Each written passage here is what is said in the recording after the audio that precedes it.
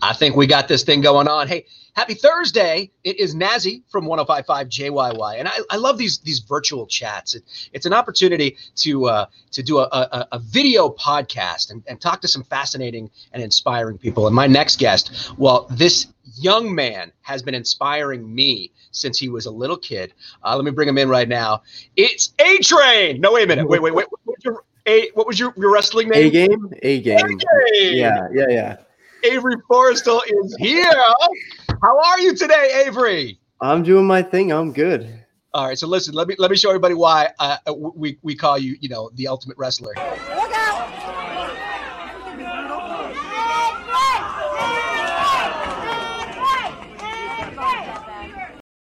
Dude, that is off the top rope. A-Game. Did you have any kind of did you do anything like that or what? I had like a fingers crossed thing. That dive did. I needed to cross my fingers a little bit before I did that dive. That one didn't feel too good. You have to. Now, for those that don't know who this next kid is, I have known Avery. How old are you now, Avery? 19. Stop it. All right, the video's over. I know. I've known you since you were like 5? 8? Yeah, 5. Yeah. Something like that. So Avery Forrestal, local kid. Local hero, first diagnosed with leukemia when he was 5. He fought that for 4 years. Mm-hmm. After about a year and a half being in remission, it came back, re-diagnosed with the same disease in 2011. How many years of chemotherapy did you do, Avery? About 8 years total. Wow. Yeah. Yep. Hundreds of surgeries all over the place. And we got a chance to meet because after your first cancer diagnosis, when you were first deemed cancer-free, we had a cancer-free party, and I DJ'd for you. And it was lit. We had a good time. And then it came back, and then it went away again. And then we had to one up ourselves. Yeah, exactly. We had another cancer-free party. Hold on. We have a couple pictures. And, we've had you on JYY with us a couple times, and you talked about your story and the fact that you were the ambassador to Chad.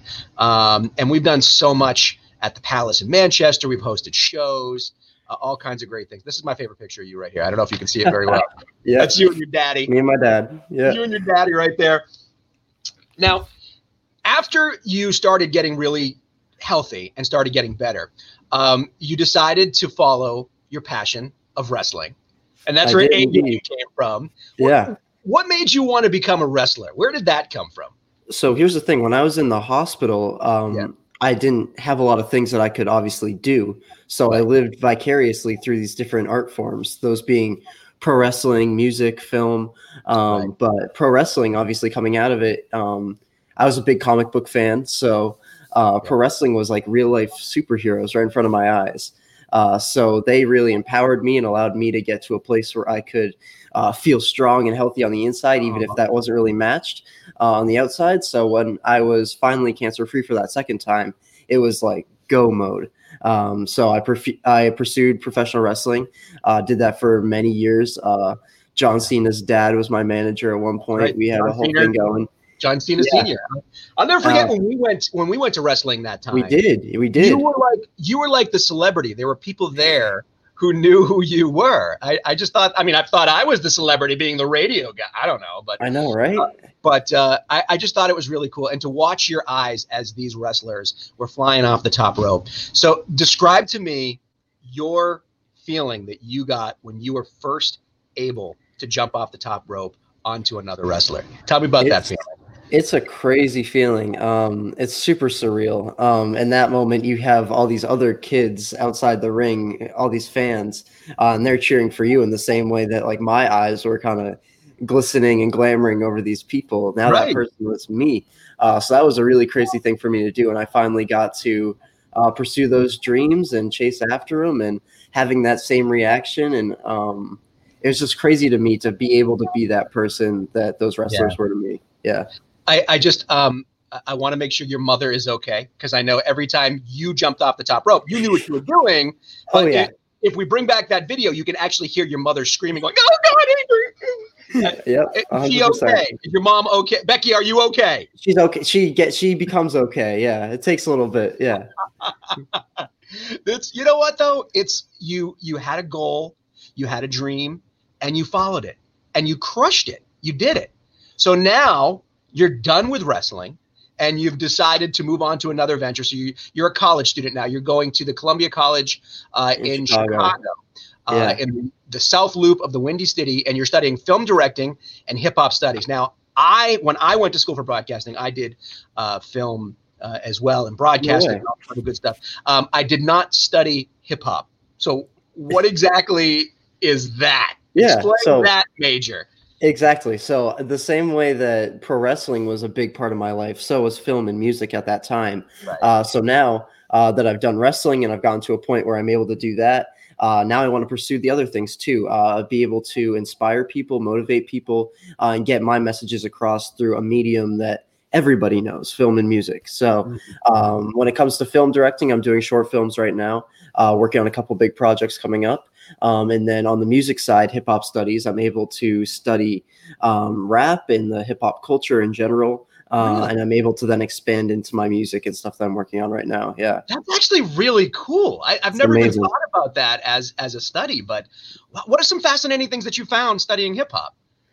Just different things right now. I'm getting into like different rhyme schemes and different ways to be putting things together, how hip hop and how rap have obviously affected our culture on such a mainstream level right now. Being able to look at just the history of the genre and the culture itself, and then be able to implement that in my own art.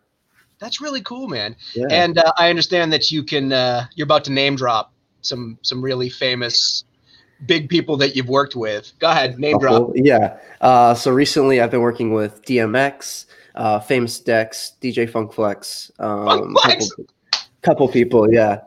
Wow. And are they cool? Are they not? Tell me, I mean, DMX, tell me about him, man. That's amazing. Yeah. So DMX, obviously, he was at the top of the game at one point. Like he was really working hard to get where he was. And now he's in a place where he's able to give back to the culture and the genre in a way that I think is really inspiring, being able to give unsigned artists a chance to get their music out there, to get heard, to get listened on this mainstream scale. Everything that he says, everything that has been in his music, and him as just a general person, like it's all true. He's a great guy. That's awesome. And he gave me an opportunity that I didn't even think was possible for me being in my first semester of college. So that obviously opened the door to some other I'll tell you what, I mean, DMX, he's absolutely an amazing musician and very talented. And I'm sure he could hear something within you. Do you have a little bit of your music, a little sample that we can see and hear what DMX heard? Oh, yep. Let me pull that. See if we can hear a little something here. Got it queued up on the phone. This kid's got his own Spotify channel. I love it. Go ahead. I do indeed. I'm trying to get it done. Yeah. I'll this is the DMX song that I actually let's hear it. Let's hear it. Him. Turn that up.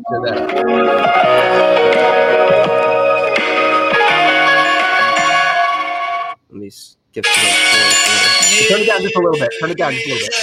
Mine was full of doubt. We were cut it out and then got made another route. Yeah, we made it out. I know what you're about. You're about to get way more blessings than you can count.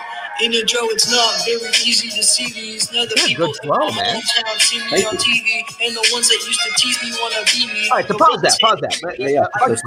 Bunch of questions coming on. First off, the rap that you're flowing with right now.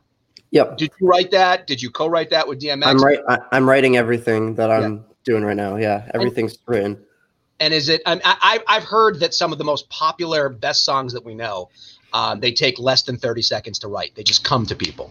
Yeah. So, how did you come up with the lyrics for that song? It's an awesome thing for me because as much as I can turn this into something that can help other people, it helps me. I mean, at the end of the day, I'm able to process everything that I've gone through in my life into these things that I'm able to help then put out to other people.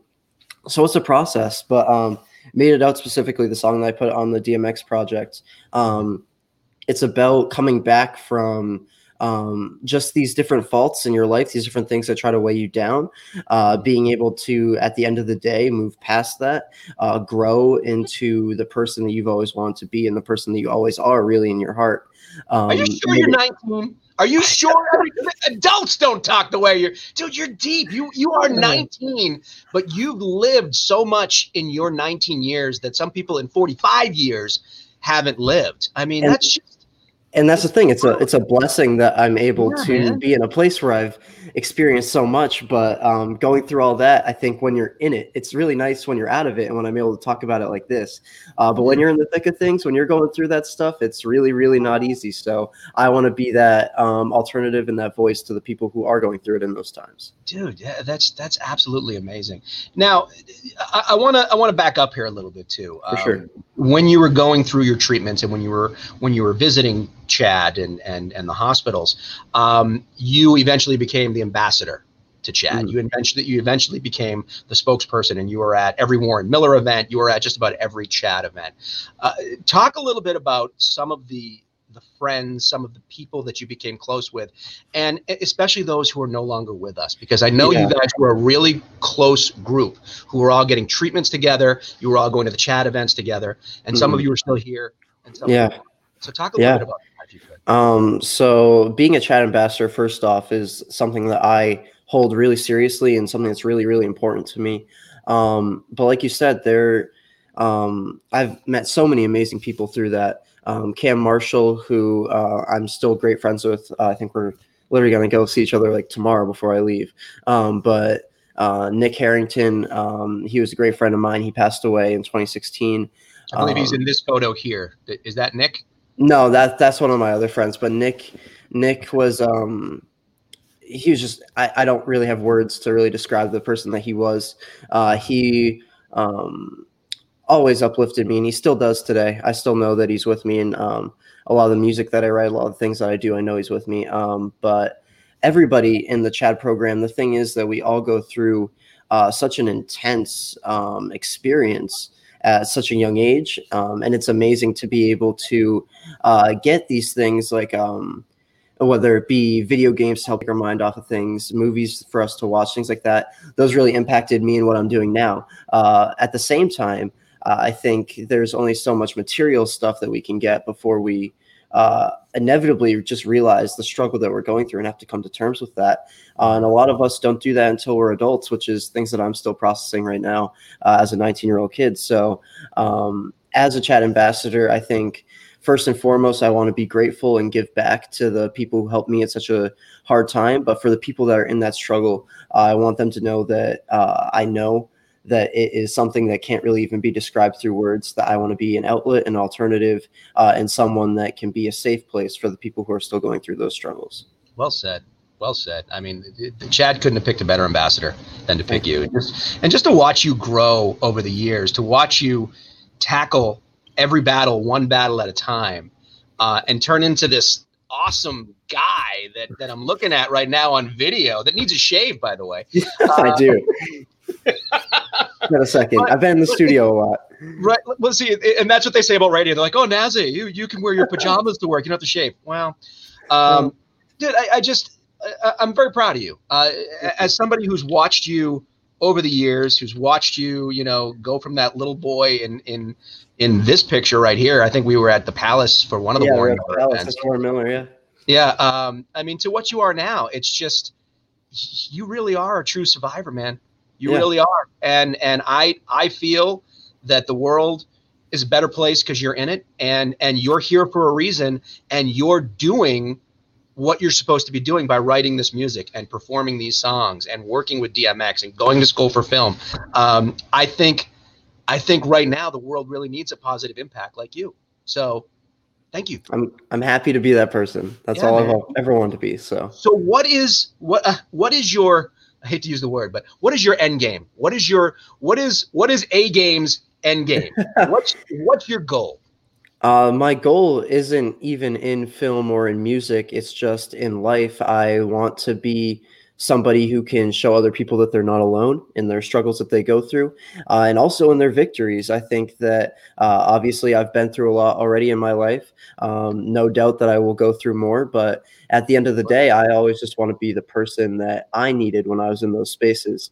So at the end of the day, it's just to continue to do my thing, to use my art as a carrier for a deeper message, to help people who need it most, and to, at the end of the day, just be that positive alternative to show that you can grow through everything that you've gone through, and that you can come out the other side as the person that you always want to be, and that you don't have to give in to the negativity, the hate, that comes with all these struggles, that you can use them to rise above rather than to drag other people down with you. And at the end of the day, I'm just proud of anybody who's still here. And I just want to take this second. Anybody who is going through stuff, who is really down bad right now, who's trying to get out of it, I'm really, really glad you're here. And if no one's told you in a minute, I'm extremely proud of you and I love you. We need more people like you, Avery, especially right now at this time when the world is divided. We need more positivity, more happy stories. That's why this story has inspired me for years. And I just want to say one thing. Your parents did an awesome job raising you. They did. Absolutely. You guys, 100%. You and your two sisters, you are amazing people. Do you still fight with your sisters? I know they're younger. I try not to. Sometimes I never start the fights. Here's the thing. I never start them. They'll try to come at me. I just try to defend myself. But I mean, yeah. Right. Okay, dude, I've been in the car and I've seen you not start the fight with your little sisters.